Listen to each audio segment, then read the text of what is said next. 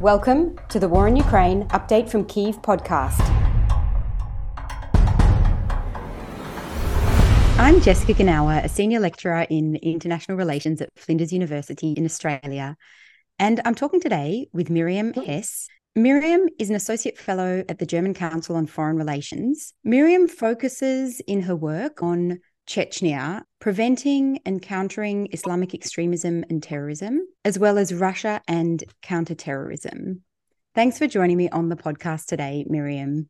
Thank you. So we're going to focus in on today's episode on Chechnya and the relationship between Chechens and Chechnya and the Russian state, as this seems to be an area to watch if we want to understand the trajectory of Russia as Russia's war in Ukraine grinds on. So first of all, could you provide a bit of background to the relationship between the Chechen Republic and the Russian state? Yeah, so if you want to have a brief background, I think the relationship between the Russian state and the Chechen Republic would be best described as being complicated. So you have this relationship that is really characterized by a lot of conflict, a lot of wars, a lot of violent fight escalations. So on the Chechen side, you have the Chechen people that throughout history wanted to become independent, become an independent region from Russia. But what is important to understand is that it's not about the Chechen Republic as being a fixed territory. So it's more about the region and the Chechen people. And the Chechen people are really proud of their identity, of their heritage, of their history, of their people. And what they want is to have a state, an independent region where they know that this identity is respected, that the state is based on this identity in terms of rules, laws, organization, and so on and so forth. Also, of course, there were a lot of Chechen internal struggles on how to pursue those goals, but if you want to have just a brief background, that would be it. And on the Russian side, you have the Russian state that is really more trying to deprive the Chechen people of this identity, because that is something, like I said before, where this desire to become independent is based upon. So for the Russian state, it is more about getting Chechnya to become more integrated into Russia and not to become independent. And so this is the core of the conflict potential that we always see throughout history. Although, of course, like I said before, there's more to it. So there are more facets and more internal struggles and more separatist movements. But if you want to have just a brief background, it is a really complicated relationship that is characterized by conflict. And this conflict is really about becoming independent for the Chechens and not becoming independent for the Russian side. Mm-hmm. And an interesting figure in this story is the head of the Chechen Republic, Ramzan Kadyrov, who seems to be quite a colourful character and, of course, has decided to cooperate with President Putin, with Putin's regime, with the Russian state. But how would you characterise that relationship between Ramzan Kadyrov and either President Putin himself or the current ruling regime? That would also be a complicated relationship, but for different reasons. This relationship is really so complicated because Putin and Kadyrov, and it is only about Putin, not the office of being the Russian president, but about President Putin himself. Kadyrov and Putin are really codependent on each other, and that makes it really complicated. When starting with the Kadyrov side, you have Ramzan Kadyrov, who is the son of former Chechen President Ahmad Kadyrov. And Ahmad Kadyrov, in fact, was, before becoming a Russian state supporter or fighting for the Russian goals in the Chechen conflicts, he was one of the leading fighters against the Russian state. He was the former mufti, and in this position he called upon Chechen Muslims to really fight against the Russian state and perceive this fight as some kind of jihad. But then in the 2000s, around, I think 1990, so in the beginning of the Second Chechen War, Ahmad Kadyrov switched sides. He became a Putin supporter. He aligned with the pro-Russian forces. and then became, like, after some time, he was elected the Chechen president. So what you have here is that the power of the Kadyrov clan is really based upon this loyalty to Moscow, which makes Ramzan Kadyrov really dependent on Putin's appreciation or liking of him. And then you have on the other side the Russian president, Putin, who needs some kind of arm within Chechnya or in the North Caucasian region, because there was a region that kept Russian domestic politics busy for decades because of all these separatist movements, these fights, these wars, and so on and so forth. And now with the Kadyrov clan, Putin is presented with some kind of support arm that keeps Chechnya quiet. Of course, not by respecting human rights, by, I don't know, being some kind of what we would call democratic leader, but rather by suppressing any opposition, by ruling like a dictator, and so on and so forth. But Kadyrov needs Putin to guarantee his power. And then again, Putin needs Kadyrov, especially now during the Ukraine war, where all the resources are needed outside of Russia, to really be able to rely on someone who is keeping this region that kept Russian domestic politics so busy, who's now keeping it just quiet, so that there's no distraction within Russia to focus on Chechnya now. Mm-hmm.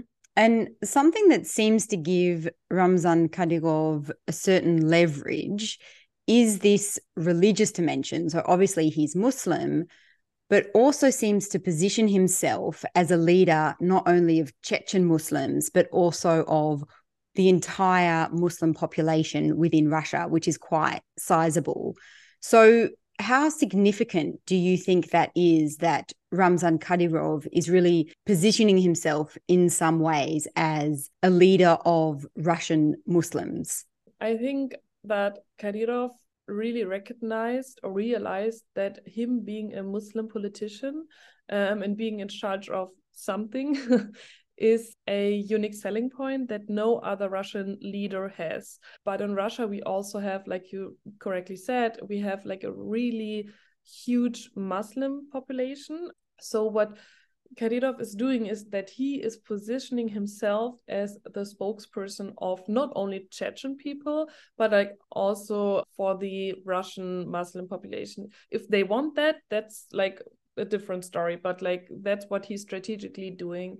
And he's doing this because he is really having political ambitions. He wants to enhance his own political profile. He wants to become a crucial figure within Russian foreign politics. He wants, like his father already did, he wants to make Chechnya the bridge between the Russian state or Moscow and Middle Eastern regimes. So to really be a crucial factor for Russia in building international alliances with other international players. And he's doing this by really selling off him being a religious person, him being a Muslim politician, and by likewise reminding the Russian state and the outside world, the international world, that Russia has this huge Muslim population, and with this has this huge component of Islam that they can also use to build these kind of soft alliances by not just using hard instruments, but also soft instruments,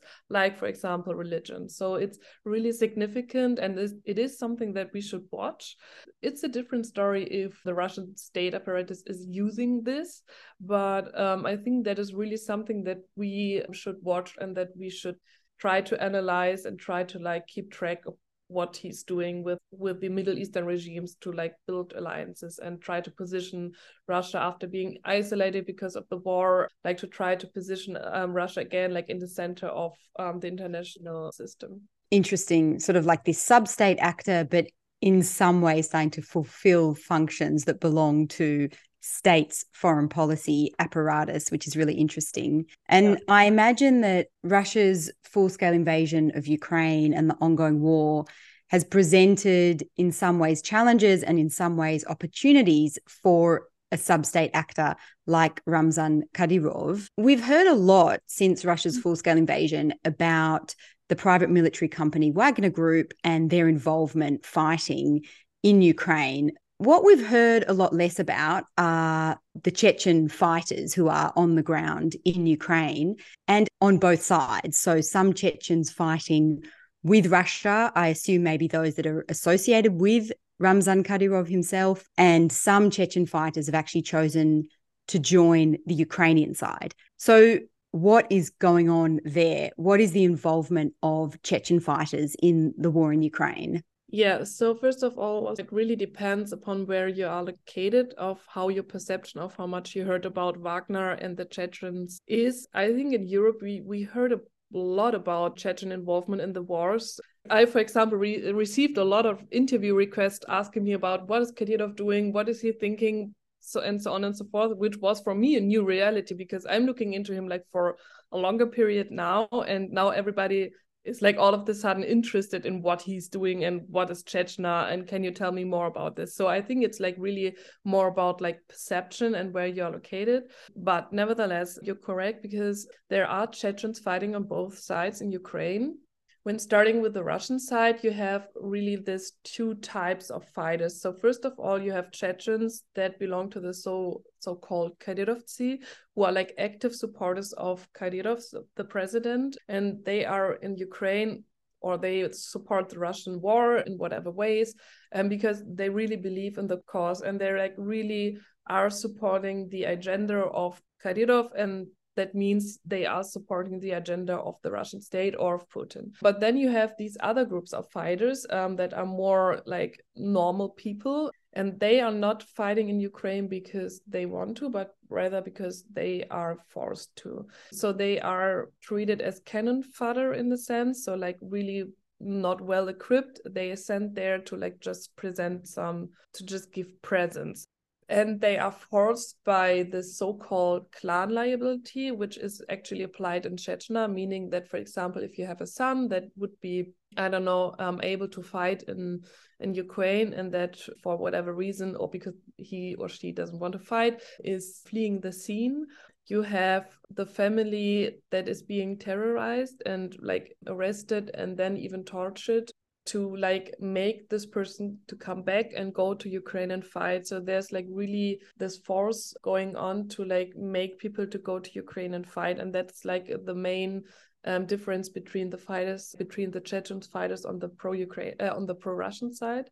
So, and then on the pro-Ukrainian side, you have Chechens fighting there since already at least 2014. So during the first Ukraine war, if you want to call it like that. There you have different battalions, and I think the most famous ones are the Johar Dudayev and the Shaikh Mansour battalion. They're fighting in Ukraine because this invasion of Ukraine by Russia is reminding them of their own history, of their own struggle. Like if you ask fighters there, and there are some reports out there like interviewing fighters, it is not about them trying to like fight their own war there and just trying to like misuse the Ukrainian battlefield to like pursue their own goals, but it's rather about supporting another nation, another country, another state in the fight against Russia. And of course, it's a symbol for them because what is happening in Ukraine is actually a reminder of them what was happening to them, especially during the Second Chechen War. So you have Chechens fighting there for the reason that they want to support Ukraine in staying independent and supporting them in their fight against Russia. And of course, they have hopes that the international world, like international actors, would recognize what Russia did to them. And so that means that they perceive the war as some kind of chance to like really raise attention to their own struggle. But the first priority for them is to support Ukraine in their fight against Russia. And then comes the other reason I just mentioned.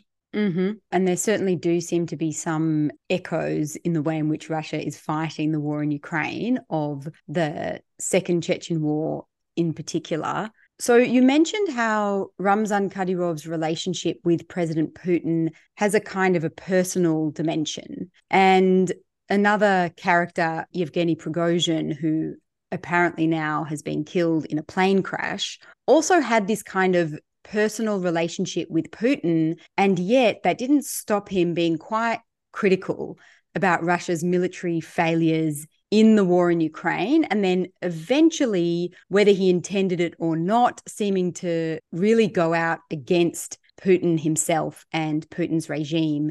So do you think that we might see something similar in terms of Ramzan Kadyrov becoming a figure who starts to channel this sort of discontent with Russia's military failures and possibly even start to become critical of President Putin himself, or, at least the way in which Russia is fighting the war in Ukraine? I think that would be a definite no. At least the part of Kadyrov becoming a critical, some sort of President Putin. And as you mentioned correctly, Ramzan Kadyrov is a loud, like he's voicing loud criticism of the Russian military leadership. He's doing that. But what he's doing is he's applying this narrative of the Russian military leadership not being able to fulfill the demands and orders of President Putin. So they are just not good enough, just not able to really be in the state apparatus and pursue these goals that Putin has for Ukraine. But with this, I think he's trying to further demonstrate his loyalty to Putin, like his appreciation of his power, of his ability. And I think this coup attempt, if you want to call it like that Prigozhin did, is something that we would never witness from Kadyrov as long as Putin is in power. Because, of course, there was this chance of Kadyrov aligning with Prigozhin, because, for example, Kadyrov voiced his admiration for this support of Prigozhin and the way he's supporting the Russian war against Ukraine. So I think there was this short window of Kadyrov aligning himself with Prigozhin, but I think it's just he wouldn't do that because Kadyrov is pursuing these other strategies or these other goals of becoming a crucial political actor, and he needs someone in power for that. So he does not need some, separatist struggles or whatever, but he needs the support of someone who has more power than he does, to be able to give him or to provide him with the political position to pursue his own goals. And I think so far he has come a long way, and he would not risk it to align with actors like Prigozhin or even start his own, coups like Wagner did. So he would not risk it because he really wants to have this political profile and not be some kind of warlord or war leader or whatever, because he had the chance of becoming that, right? Because like I said before, his clan is only in power because of the loyalty to Putin. But this decision of turning against the Chechen people, and in some sense he did that, is standing at the beginning of this family becoming a political power within the Russian state apparatus that really stands in the beginning. So Kadyrov would risk this legacy to just, get what, I cannot answer this question. What would he get from that? More power? No, because he's already on the right way, because he's getting all these promotion, because he's loyal to President Putin and so on and so forth. So for me, that would be a definite no, at least from a strategic point of view, yeah. And finally, I want to ask you a bit of a hypothetical question. Do you think that if, as a result of Russia's war in Ukraine, Putin's power was actually to become more significantly destabilized, for example, if Putin's entire regime were to crumble in some way, or Putin himself were to exit from power, do you think that we would then see Ramzan Kadyrov vying for Chechen independence? Or do you think that that is something that has really been now left far in the past and is not something that he would be interested in reviving, even if there is maybe a significant Chechen population that might support that? Yeah, I think that's a really, really, really interesting question. And I think it's even more interesting to maybe try to play some mind games, since it is a hypothetical question. So what would speak for yes? Yes, Kadyrov would strive for Chechen independence from Russia if Putin is not in power anymore. I think since Kadyrov is only loyal to Putin, the absence of Putin would present reason enough for Kadyrov, or to at least think about maybe turn against the Russian state and try to continue this Chechen battle for independence. So maybe to like secure his power and still stay a relevant, at least relevant figure within the Chechen political apparatus, he could, if Putin is like removed from power or like for whatever reason is not in power anymore, could try to align again with Chechen separatist forces to like really try and revive this Chechen battle or this Chechen desire for independence. So I think there is some reason to believe that yes, he would do that. But on the other side, there's also enough reason to think that he wouldn't. So what would speak for a no is that his whole power, like I said before, his whole power and his whole power apparatus is really, really based on his support from President Putin himself. But President Putin, even if he's only personally supporting like Vladimir Putin as a person, he still is the president of Russia, right? So what could Kadyrov do is to just go to Moscow and try to like make peace with the people he before like made an enemy of, because he criticized the Russian state apparatus so much, or the Russian military leadership. But what he could do is like to just go to Moscow and try to become friends now with the person who is in office, to like at least save some of his political legacy, of his political role and maybe even strategy that we talked already about.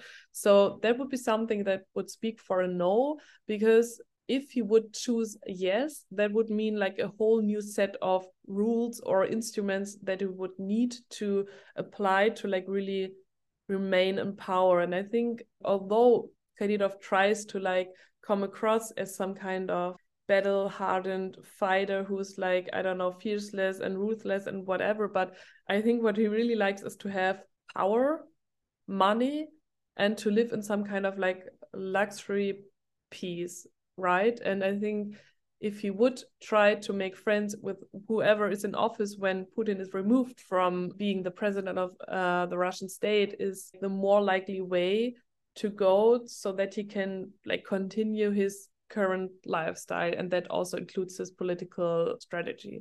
So there are like enough reasons to think about yes or no, and I think that's really interesting, and we should think about that, because it would become like important, at least for Europe, but I think for the whole international system, because whatever is happening in Chechnya is somehow always influencing the dynamic within the international system on various levels. So I think it is interesting to think about what would happen if, and try to think about the reasons of a yes and a no. Yeah, and try to like get some insights, and then to be ahead of what could happen if that happens, right? So yeah, that's a really interesting question.